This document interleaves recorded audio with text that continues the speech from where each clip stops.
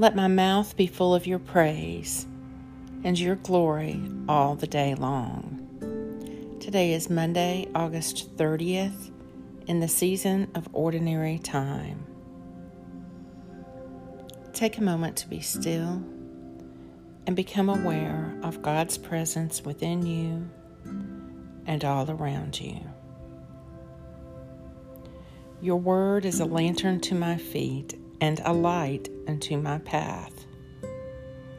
O God, you have taught me since I was young, and to this day I tell of your wonderful works. This is the Lord's doing, and it is marvelous in our eyes.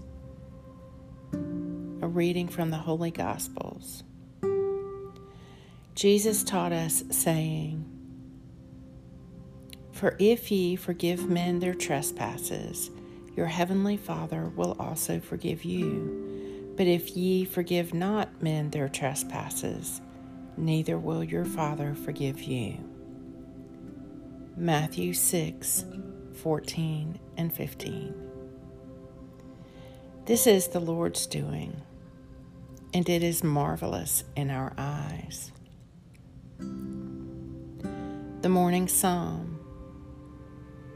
The heavens declare the glory of God, and the firmament shows his handiwork. One day tells its tale to another, and one night imparts knowledge to another. Although they have no words or language, and their voices are not heard, their sound has gone out into all lands, and their message to the ends of the world.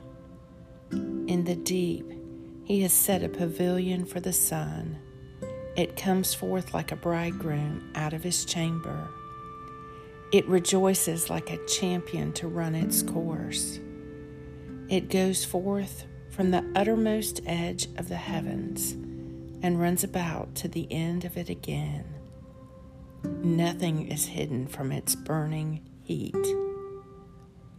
Psalm 19. This is the Lord's doing, and it is marvelous in our eyes. Glory be to the Father, and to the Son, and to the Holy Spirit, as it was in the beginning, is now, and ever shall be, world without end. Amen. Lord of all power and might, the author and giver of all good things, graft in my heart the love of your name.